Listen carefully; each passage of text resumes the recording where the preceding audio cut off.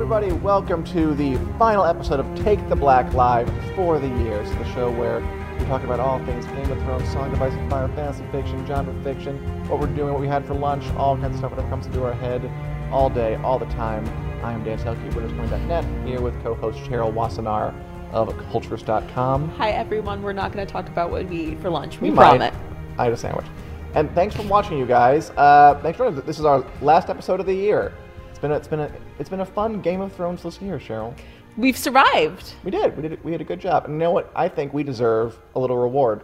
I'm very into rewards. We have a lot of merch on the show today, guys, just to work ahead, including this giant box of Game of Thrones Scotch. Game of Thrones Scotch whiskey from HBO. I would give this away, but apparently we can't ship booze.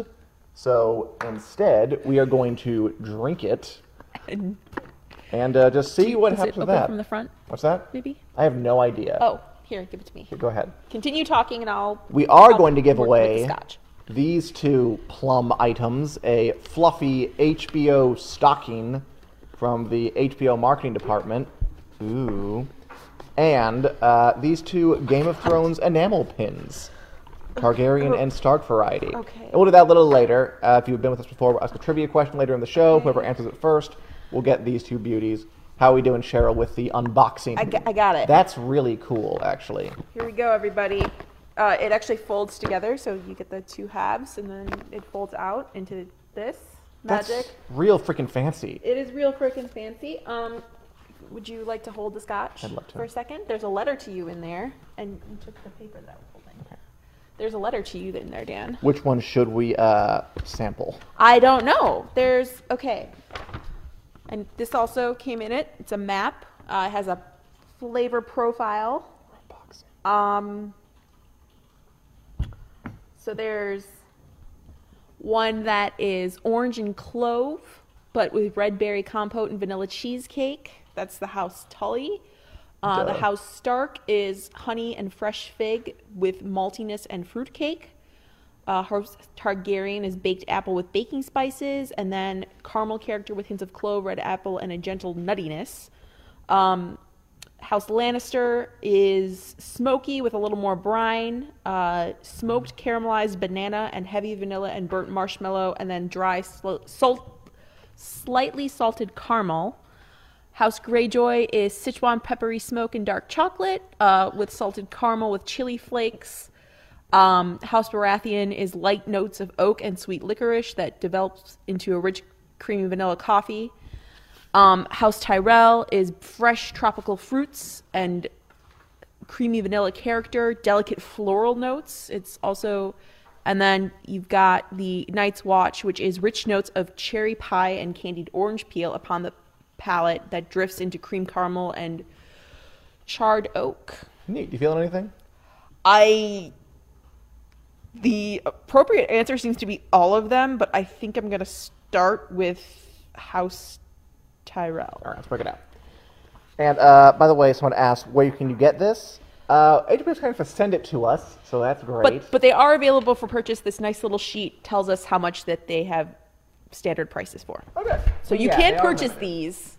Okay. They are limited, but you can purchase them. The Tyrell one, beautiful. Yes. This is a very fancy set. It is very fancy. And I think Kenny asked who won the last one. I forget the name, but it was sent out last time. We gave away a... What did I give away last time? A tarot deck. Oh, a tarot deck. That's right. We're giving away lots of stuff. Yeah. And we're going to give away this lovely stocking and pin set a little later. Oh, this is just... We're so excited to introduce the whiskey. All right, Cheryl. Hit me. Not a lot. Just a little taste. Okay. Let it aerate. Pretend we're fancy.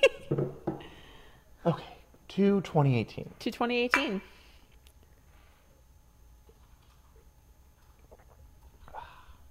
Yeah, that is definitely Scotch.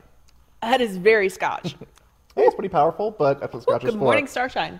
Thank you for HBO. And I wish we could send this to you. I think Corey Thone said we can't send booze. We can send a whole sword once. I mean, there are rules against booze. I don't know what to tell you. I didn't know that, but every time I have to send something out, I have to be like, "Does this contain alcohol?" They ask you pretty seriously. At really? The post, yeah. Yeah, there you go. They have their restrictions, guys. Sorry. It's news to me. Anyway, woo. So we're drinking scotch. It's the end of the year. Let's celebrate because we were off last week because of technical difficulties. So we missed the first teaser trailer for Game of Thrones Season 8. Yes. Okay, so let's just get right to it. Let's watch it and let's break it down, let's discuss it. Let's go. All of you guys, let's watch the very first trailer for, teaser trailer for Season 8. Let's find Season of Game of Thrones, see what we can divine from it. Roll the tape. Good watching. Okay. Very good watching. Cheryl. Yes, Dan. So. I think I'm going to switch to House Targaryen. Go nuts. What was your reaction when you saw the Season 8 teaser trailer? What do you think of it? Aside from losing my mind? It is important. We don't get a whole lot of that, so whenever it does. Yeah, we have to take our fun where we can get it, right? Mm-hmm. I mean, my big reaction to it was obviously, it's very heavily symbolic, but in a way that we're used to in Game of Thrones. Nice. That, we've always been very well trained to respond to the house sigils. I'm going to get this last bit of whiskey. Really do. At this point, we know exactly what the lion, the dragon, and the wolf mean. Exactly. I think there's only 3 that appear in the trailer. That is correct. But we're also asked to remember the placement of where everything is so we can actually fully appreciate where the ice is coming from and where the fire is coming from and the positioning. Like, we know what that map is. That is Daenerys' map in Dragonstone. That yes, it is. Kind of lording over for the whole past 7 episodes. Yeah, speaking of... You drink that straight? No, I was going to pour it. Thank you. I am not strong enough. No, this is the Targaryen, fittingly enough, because we're talking about Daenerys. Probably going to violate a couple rules by pouring it in the same glass, but whatever. So yeah, that was my kind of first reaction to it was... Obviously, it doesn't reveal a ton beyond what we already knew. The war is here, blah, blah, blah. But just the symbolism of it.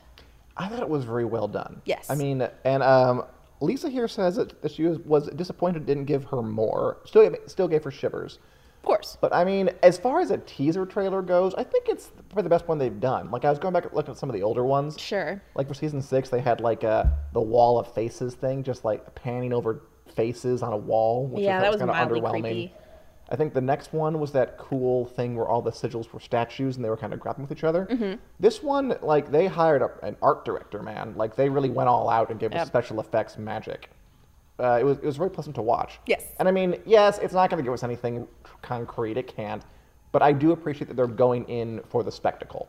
Absolutely. It was a well done teaser trailer. Yes. Okay, so we talked about the symbolism. We know, there's dragons and wolves and lions getting either frosted over or set on fire, and they meet in the center. Song of Ice and Fire coming together, meeting, battling. There is at least one theory that I'm sure you've heard me touch on.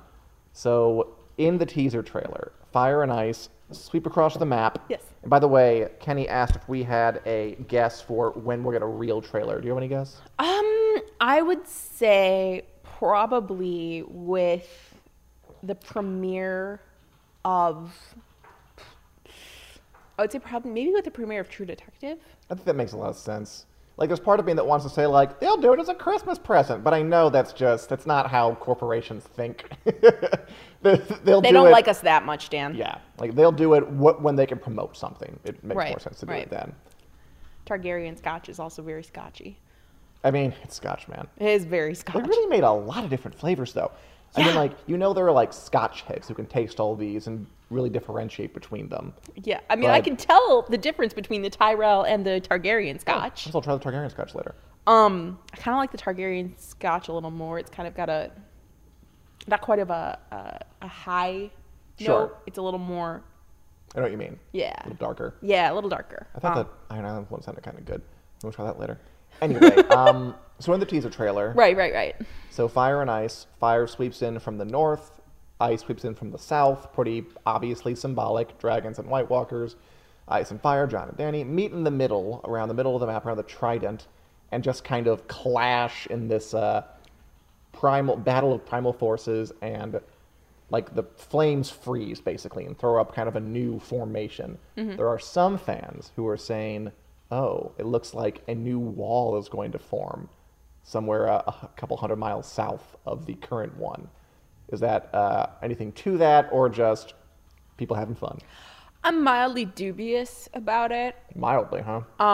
Mildly, you know, like I could see where it would make sense, but the trident also is kind of heavily symbolic in the sense that that's where the last clash between the Targaryens and the Baratheons happened during Robert's Rebellion. The Trident River.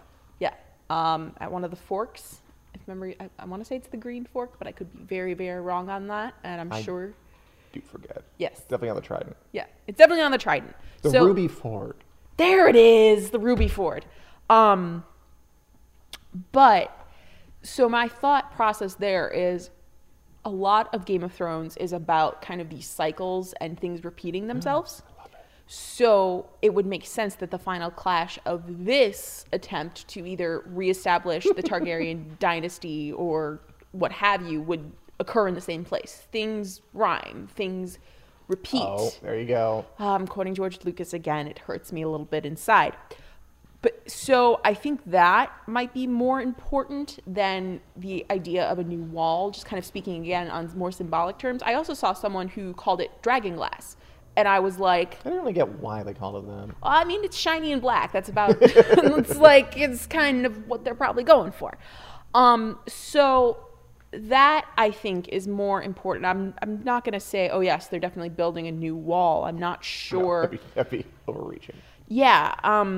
And even if you did build a new wall, what of? Like, dragonglass isn't really a building material. And I mean, what other black shiny materials do we have here? The wall is magic. Ooh, obsidian. That's dragonglass. All right. Or the inky, oily black stone of which the base of the high tower is built, and most of a shy if you're a really deep nerd. We're talking about Westeros here. You mentioned Blackstone. That's true. I did walk myself into that one. But yeah, Oh my God. Can you tell we're not Scotch heads, everyone? But that's more important to me than the idea that it's a new wall. Is more just kind of the symbolism of it. Frankly, I mean, that's the way you got to take it. Because, I mean, right. Frankly, I thought you gave that a more serious reading than I thought maybe it warrants. There are definitely folk in the comments who were like, this theory is dumb. Well. I'm not going to go quite that far, but yeah, it's a teaser. It's fun. Yeah. It looked great, and I thought it really teased the season well. Yeah. It's a nice razzle-dazzle. Yeah. I'm not going to say the theory is dumb. I think the theory is kind of reading a little too literally into what's going on instead of perhaps figuratively. I'm just going to read Corey Thone's comment. Please. This wall theory is so dumb. Of course, Razor believes it. They had a whole podcast thing. Of course. And Rajaskar Kurthi asked if you said George Lucas instead of JRRM, but you were actually quoting George Lucas's infamous... I was, in fact, quoting George Lucas there. Discussion of his storytelling technique when he did in the prequels, I think. Yes. About things rhyming. Yes. Although I think he is, in the abstract, correct. He can write it, but he sure can't say it, to quote Harrison Ford. Yes, no, it's a George Lucas quote. He says something along the lines of, it's like poetry, it rhymes. And that's what I'm referring to, not George R.R. Martin. Cool, he does. And Lisa loves scotch. Hope you can try some of this, Lisa. Yes. Yeah. Okay. So the teaser's out. Yes. Hoping for a new trailer soon. Probably in January. Not that it's going to come before that. Yes. Okay. Please, Santa. I also want to talk about this thing that came out about like a week ago. Did you happen to read Joanna Robinson in Variety? Or Vanity Fair, sorry. Did the Lord's work and rooted through all these old scripts in the Writers Guild of America's West Library in Los Angeles and found George R.R. Martin's original script for The Lion and the Rose, the last Game of Thrones episode that he wrote, basically Right. Joffrey's death, Joffrey's wedding. Right. That's the final time George R.R. Martin wrote for Game of Thrones. And I read, she documented all the changes, and I thought it was fascinating. The way you can kind of see where this split was happening. And just kind of see where he was as an author, because the script was way longer than any script he'd written before, so he's kind of getting into that mode, which is where he kind of is now. And And there are way more changes than ever before. Mm-hmm. So you can kind of see sort of where they're kind of starting to diverge, which of course they would from now on. And of course, he never wrote another script. Mm-hmm. So it seemed like it was a tipping point. And just, there were tons of differences in it that didn't make it into the show, such as... Me. What's that? Tell me. Okay. Did you read it, by the way? I got to skim over bits and pieces of it, but you have the highlights. I thought it was really cool. It is really cool. So when Melisandre burns people alive, he wrote a thing where their spirits would rise into the air and they would become young again, which I was like, that would look silly on film. I'm glad they cut that. Varys is a master of disguise. He meets Tyrion in the dungeons, and he's like dressed as like a jailer guy with like a beard and a thick cloak and stuff. Something they cut from the books, which again I think would look silly. Yeah. Penny the dwarf was in it from the books. Lord. Osmond Kettleblack, Ares Oakhart. He adds in the bit where, from the books, that is in the books, where Tyrion figures out that Joffrey was the one to try and assassinate Bran. And he foreshadows fake Arya still being around and being set up to marry Ramsay. So it's just interesting to me because it's not that they changed things will change. It's just they changed a lot more than they did for their other scripts. And it just seems like this moment where if you were going to make a history of Game of Thrones, you could like point to that as the point where it really started to split. I mean, Feast for Crows and Dance with Dragons are kind of the point where the books start to go off the rails a little bit, and all of those... You go ahead. Oh, was that an ooh for the scotch or an ooh for me having opinions? The scotch. Okay. Your opinion's great, though. Okay. Just making sure. So, yeah, like, those two books are where things go off the rails anyway, literarily speaking. Mm-hmm. And so all of those plot points that you read off just now were most of which I reacted to by just kind of sitting here and going, oh, yeah, that happened. Like, they really streamlined Game of Thrones, and we could have a very, very long discussion about what of those cuts were necessary and what of those cuts may have been unnecessary. But most of those things that you just rattled off seem very, very unnecessary. Kinda, yeah. So, and the episodes of Game of Thrones cannot tell as long of a story as George R.R. Martin can, for better or for worse. And then they added in other things. And then they added in other things. Like, like in the script writers added in, like, remember that conversation where Oberyn and Ilaria and Tywin and Cersei are like throwing shade at each other? Yeah, it was great. Like that was the Benioff and Weiss edition. And it's interesting because like that to me, like that's a TV scene, right? That's a very TV scene. That's 4 actors reading dialogue and having just fun, playing off each other. Yeah, it's not like a myth building bit. Exactly, and that makes a lot of sense because George R.R. Martin's dialogue can also be very unwieldy at points. I mean, I'm getting those opinions in, Dan. It is the end of the year. It is. I don't want to be too down on anybody here. I recommend if you're interested in just how the show and the books diverge. This is a really interesting window into that period and into where the creators' minds were at this point. Yes. Like George R. Martin, David Benioff, and Dan Weiss. It's like all 3 of them kind of, like you see them bubble up to the surface. When I read that, I thought it was pretty... Yeah. A look inside the bones of an adaptation. Yes. I don't mean to knock George R.R. Martin here, by the way. It just kind of happens. What? It's more just that he does have flaws as a writer. Oh, sure. And it feels necessary to point them out. Before, people have already started calling him the American Tolkien, and don't get me started on Tolkien. We're going to need a lot more scotch. That'd be a good discussion, though. We should have. We should. On the Wit Club, perhaps. Yeah.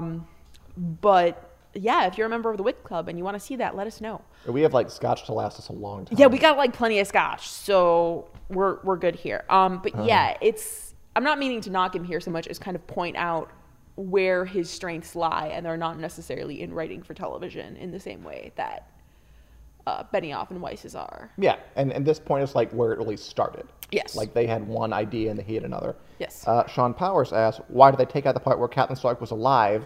And Sean, to that I say, because they have good sense. Woo! But there's divisions on that. I wish I could find like someone who loves Lady Stoneheart so I could debate them. Because I feel like you're kind of in my camp with it. I'm Switzerland on Lady Gotcha. Stoneheart. Like I would have been happy if she were here. I'm okay that she's not. I want like a Lady Stoneheart lover so I can like get into it with them and just like debate them down. Not me, sorry. But another time. Okay, and finally, before we give away our lovely Game of Thrones pins and stockings, yes, continue your scotch. Let's go beyond the wall for a second. Okay. For something non-Game of Thrones related, of which there's plenty of interesting stuff right now. Here's what that stocking actually looks like, guys. Thank you. You're welcome. That is what was I showing? I was showing like the... You had it like inside out. Oh, that looks so much better. Yeah. Great. That's what it actually looks like, You want it even more badly. Yeah, the pom-poms actually hang nicely. Thank you, Cheryl. You're welcome, Dan. Let's go beyond the wall, though. That's embarrassing. Okay, let's talk for a minute about another huge show on the horizon. Yes. The Mandalorian. Disney's live-action Star Wars show to premiere next 2019, probably late 2019. Mm-hmm. Game of Thrones star Pedro Pascal is going to be playing the lead character, the Mandalorian, if you will, who is... We don't know a ton about him yet, but that's a very nice career boost. Headlining a major Star Wars Disney show would be great for him. Mm-hmm.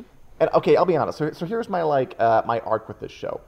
I hear that Disney is making a live-action Star Wars show. I kind of default to, oh, they're just trying to make money. I mean, I'm sure it'll be competent and good, but it's like when it comes from that big a company, I feel like there are kind of safeguards in place to make sure it's not too different or interesting. They made The Last Jedi. I don't know if those safeguards exist. That's a very good point, and that is a flaw in my argument. But still, I can't help it. Like a big company makes it, I assume they're going to try and color inside the lines. Okay. But then we keep hearing about who's being cast in this Mandalorian show, this big, giant, tentpole Star Wars Disney show.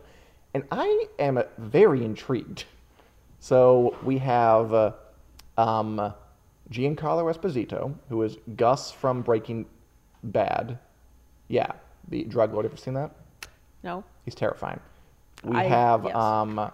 Nick Nolte, very big star in his day. Mm. Now he looks like a homeless Santa Claus kind of thing going around.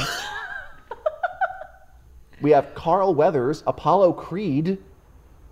Sure, why not? Coming to the Star Wars universe. Gina Carano from Deadpool is in it. Deadpool, yeah.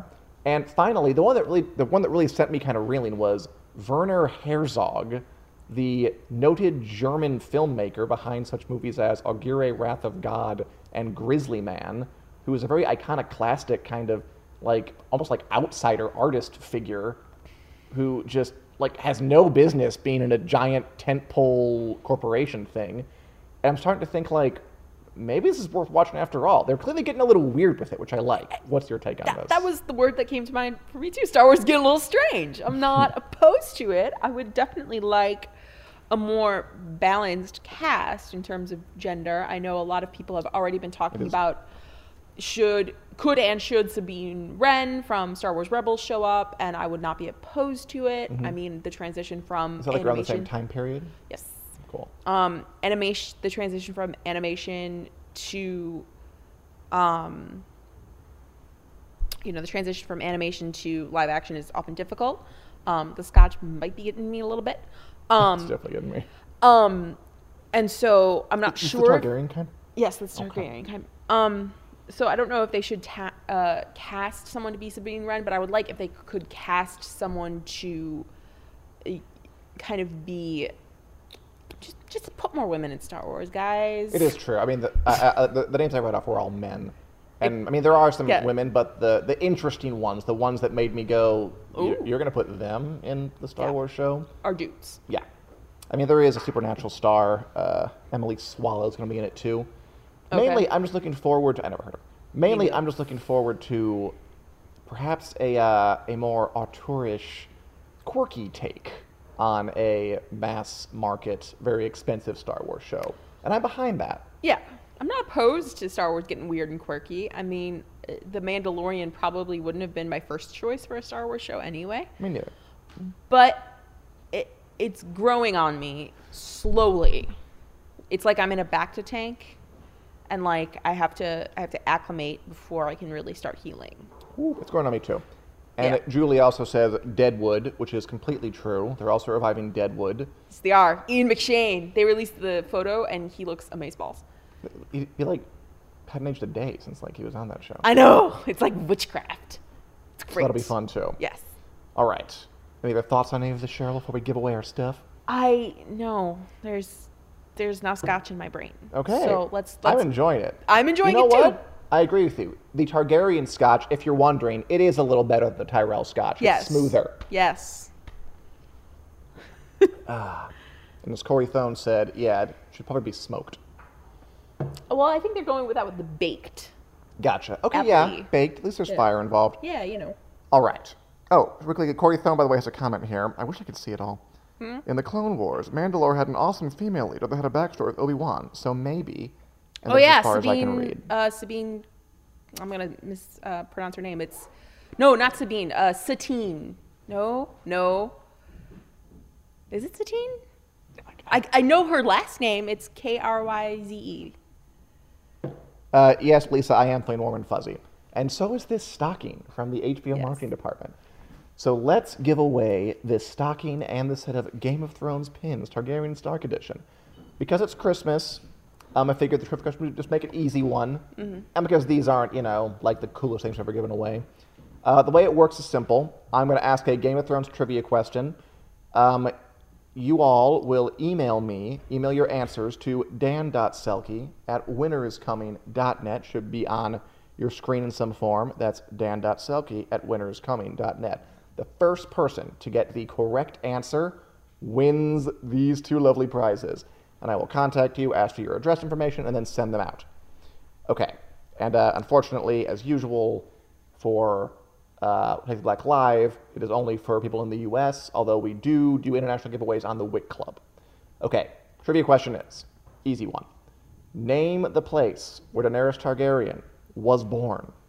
Name Daenerys Targaryen's birthplace. Email your answer to dan.selcke@winteriscoming.net, and you could win a lovely HBO stocking and a couple of Game of Thrones pins. Where was Daenerys Targaryen born? Name her birthplace. Win the stuff. Do you know, Cheryl? I do, even with scotch in my brain. Exactly. And I am correct. It was Satine Kurz. That's the Duchess that Corey is referring to. Lovely. But other than that, I think my time has ended. So I will say happy holidays to everyone. Happy New Year. See you in 2019.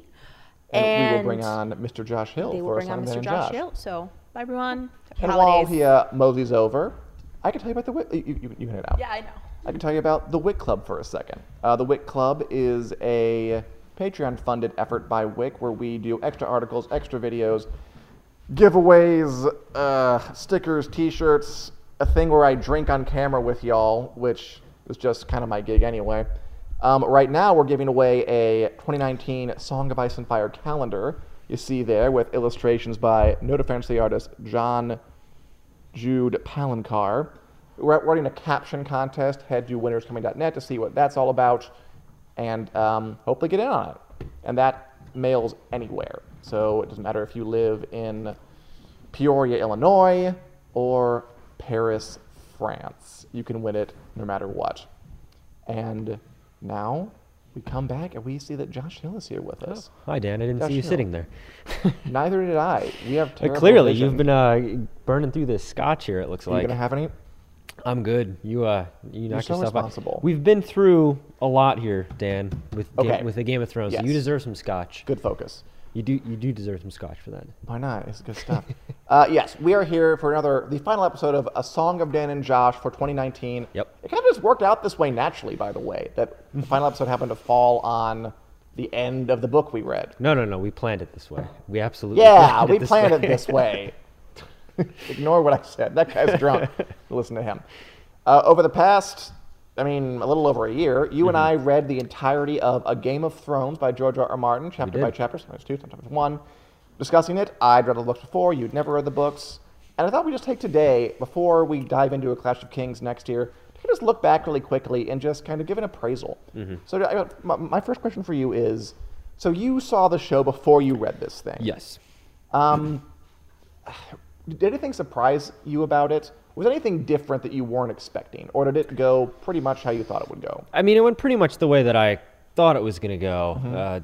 I kept after reminding myself that the ages of the characters were different in the show and the book, which kind of changes some of the perspectives a little bit. Because they're basically adults on the show.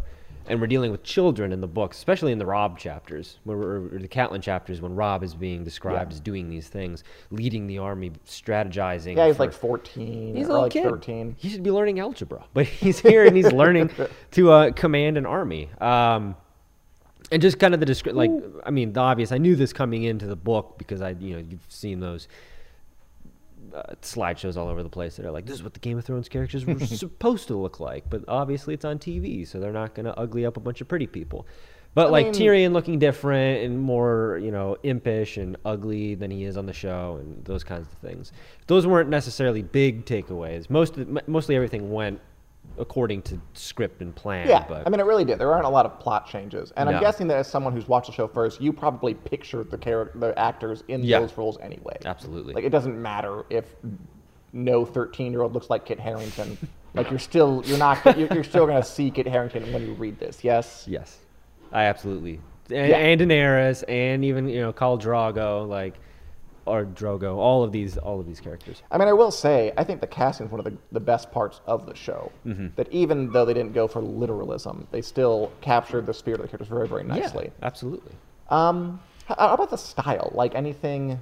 Game of Thrones is a little weird because it is by far the most faithful to the books, right? Yeah. The first season of Game of Thrones. I mean, there were still some things that George R. R. Martin had in there, just his descriptions. There were some very visceral moments. We always came back to the bit where Jon's fighting the White, and the White shoves his hand down his mouth. Yep, it's terrifying to read that. And then the chapter ends on that. There's no real conclusion. It's just like Jon's fighting this White, and it shoves its hand down his throat. Okay, next chapter. It's like, what? It's very jarring, but it works. It totally works. Yeah. And in some ways, I mean, there are some things that TV obviously does better than books, and vice versa. Maybe there's just not really a way to make you understand in screen form how violative or disgusting something like that could be. Yeah. Because I can't really think of a moment on the show that made me go like, ugh, in that sort of way.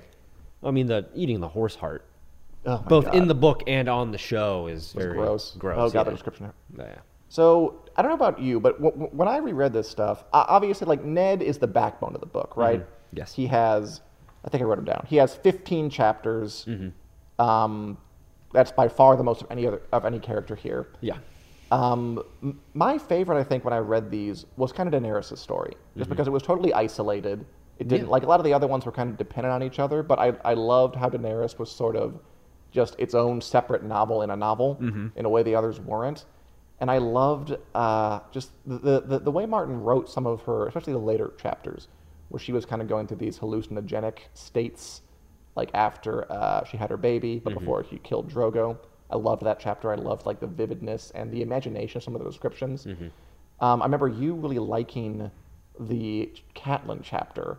The fever dream. Yeah. With Bran, yeah. I was kind of surprised by that you kept bringing that one up.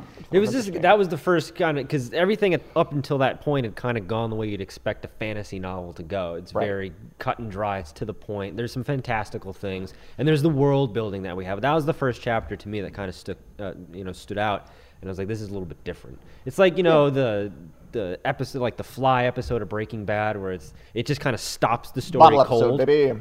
Bottle episode stops the story cold, and all they're doing is they're trying to kill a fly.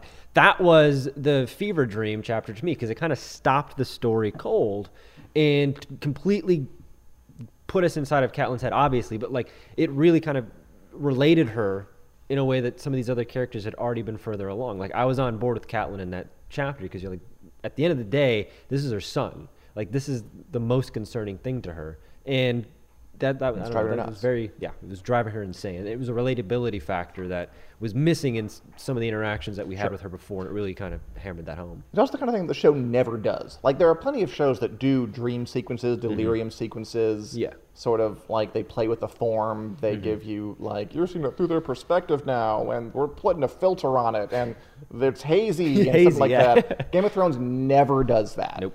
But I feel like George R. R. Martin perhaps would have wanted them to, because he is pretty liberal with the kind of let's take a break from reality for a minute and have this more just metaphorical, evocative style for a while. I feel like that's kind of just a trope, though, that he's leaning on. And also, this was, what, late 90s that he wrote this? Yes, so 96, 7. Yeah, it's still very much, that's kind of a style that exists in these fantasy novels and exists in fantasy films and fantasy television shows at the time. So it fits in with the era, I think. I'm happy that the show didn't do it. Because we discussed, because it's very corny. It can be done right. It can. More often than not, it's extremely corny, which is why it's impressive. It comes off in the written word so well. Not, I mean, it's not like he does them all the time. Yeah. But he definitely does them more than the show, which is never. Which I do like. I like that they kept it nice and grounded. It makes it just it distinguishes it. I think that they can kind of be a crutch, dream sequence and stuff like that. So I'm glad they didn't go for that. But I thought some of the hallucinogenic stuff was the best writing in the book. Yeah. Just very, very visceral and had a direct line to my reader brain. Were you surprised at all if I told you that Ned had 15 chapters, Catelyn 11, and Sansa and Arya 6 and 5 apiece? Does that surprise you? Like how little some characters featured? Yeah. I mean, specifically Sansa, because she sticks out so much when we go to King's Landing with her. It feels like, I mean, she is present because it's from the point of view. So some of these characters are present in other characters' chapters. Yeah. So that also lends to, somebody like Sansa being more present than 6 chapters would indicate. But yeah, it's a little surprising when you add it up and tally it. Because Ned is very present throughout the book. Very much so. Like, again, I always said this book is a magic trick. He's the main character, and the whole book is kind of geared toward getting you to accept that and to know it. So you will be shocked in the final, eighth. Yeah. And it worked. It totally. Well, I mean, okay. So I mean, you're coming at this from someone who's already read the show and already familiar with the story, and the way we read it is so segmented. Yeah. Like, did it work for you? It did. It was a different perspective. Use your imagination. Because I'm comparing it to what I saw on the show to what we're reading here, and the flow, getting inside the characters' heads.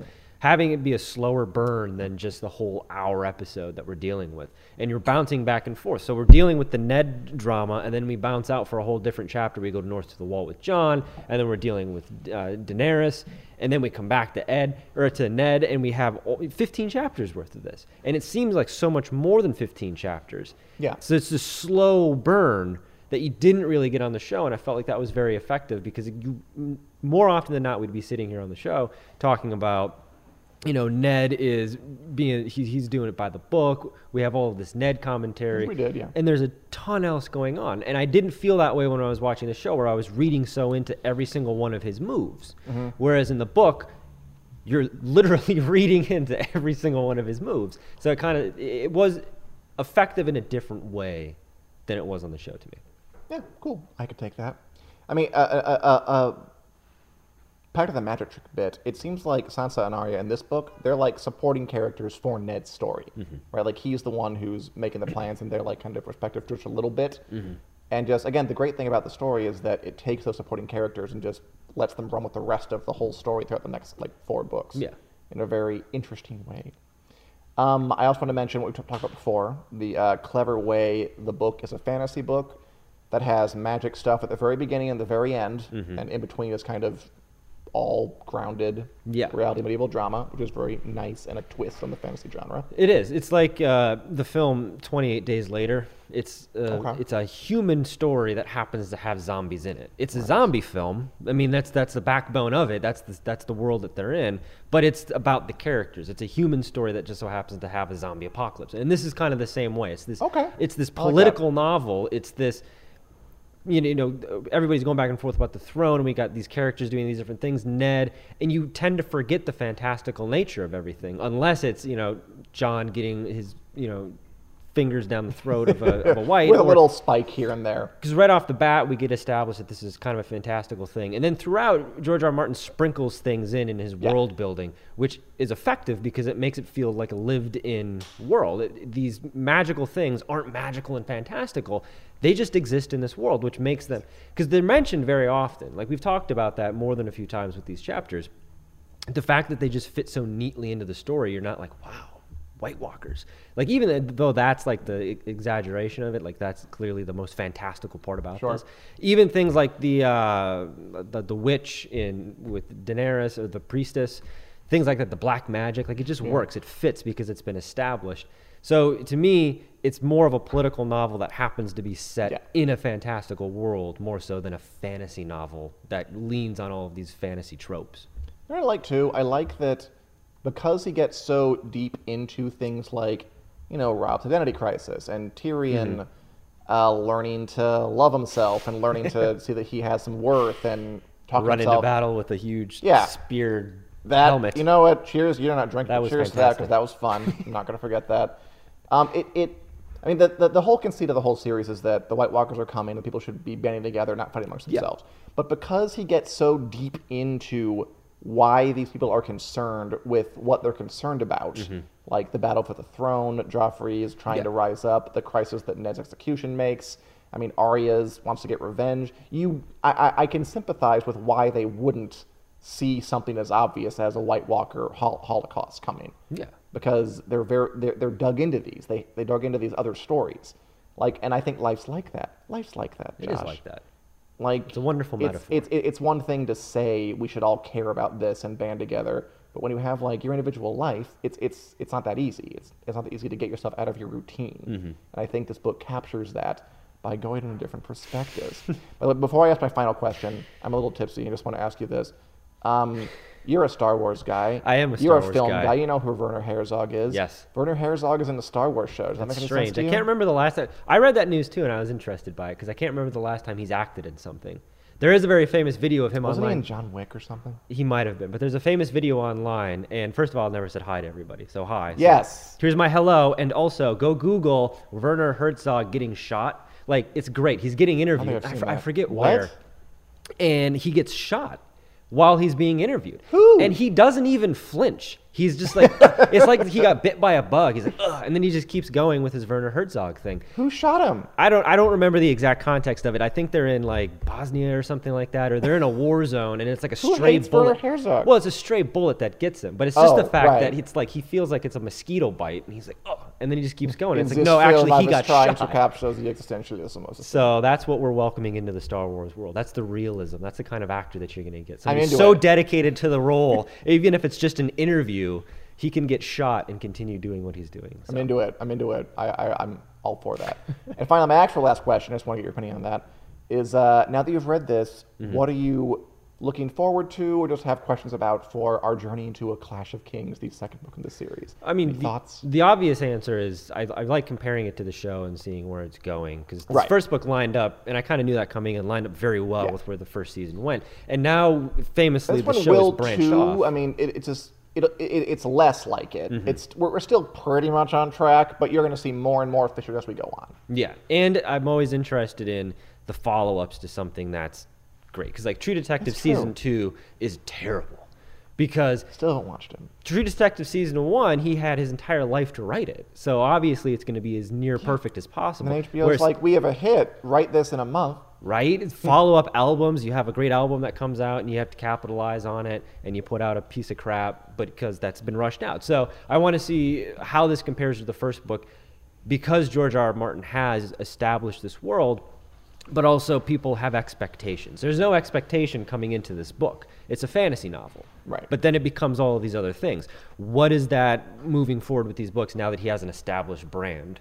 And to this point now, he is the most established brand of fantasy. And it's kind of a problem for him at this point. It is. With the weight of expectations is almost too much. Just part of the issue. What are the chances that Winds of Winter is like the Phantom Menace of Game of Thrones? Because the Phantom Menace had the high bar. It's 30 whatever years you're waiting for a new Star Wars movie. And the expectations are so incredibly high because you've waited so long and you're so invested in this world that The movie's not terrible. It's not good. But it's remembered for being not as good as people wanted it to be. Yes. So I have this, I'm wondering as we get deeper into these books and my expectations rise, everybody who's out there who's waiting for Winds of Winter, is this like going to be a Phantom Menace situation where the expectations and the wait has been so long that nothing could possibly live up to this? Or is it going to be like a Force Awakens situation? I mean, well, it depends what you think. Because the Force Awakens was very well received by everybody, whereas the Phantom Menace was, everybody hated it. And you had almost an equal amount of weight between the two. I mean, insofar as people, it won't be able to meet expectations, almost certainly. Because there's just no way. Not now. Not after everything. Not after all this time and all this. And the gap between books couldn't have come at a kind of a worse time for the knowledge of the series. It went up so much in the intervening time. Like, if it had just been when there was no multi-million-dollar award-winning beloved show around the world, maybe you could have gotten away with it. Now there's no way. I think it'll be better than the Phantom Menace in terms of quality. I think it'll be a good book. No, it'll be better in quality. It'll be the Phantom Menace moment for Game of Thrones, I think. However, I do have this. I'll end on this. I have this theory that George R. R. Martin has been purposely waiting to publish Winds of Winter until after the last season of Game of Thrones, because guess what everybody's going to be wanting after the series finale of Game of Thrones? More Game of Thrones. So now you can be like, here's my alternate history of my own story. Well, Josh, guess what? You're not the 500th person to think of that. I'm telling you, I'm part of the revolution. Let's do this. Let's go. Well, thank you all for joining us for Protect Black Live. Thank you for joining us for 2018. It's been a fun year. Interesting. We started this. Not we started this, but I had a good time with you, Josh, going through the books. I like drinking. Thanks for Cheryl for coming on the show and being my co-host. We've had giveaways. We've had trailers. We're going to be coming back with more in 2019. It could be a very big year for us with Game of Thrones, maybe the Winds of Winter coming out. We hope you're there. We'll be back the first Wednesday in January. We're going to skip next Wednesday because it's Christmas. We're going to be gone. And read the first chapter of Clash of Kings by then? Yeah. Okay. Let's do it. Let's read the prologue. Straight away. Right, and we will into the new year. see you next Wednesday, January at 4 p.m. Central Time here on the Winter Thrones Facebook page. Check out Wit Club if you have a mind to, and have a happy holiday. Bye-bye, people.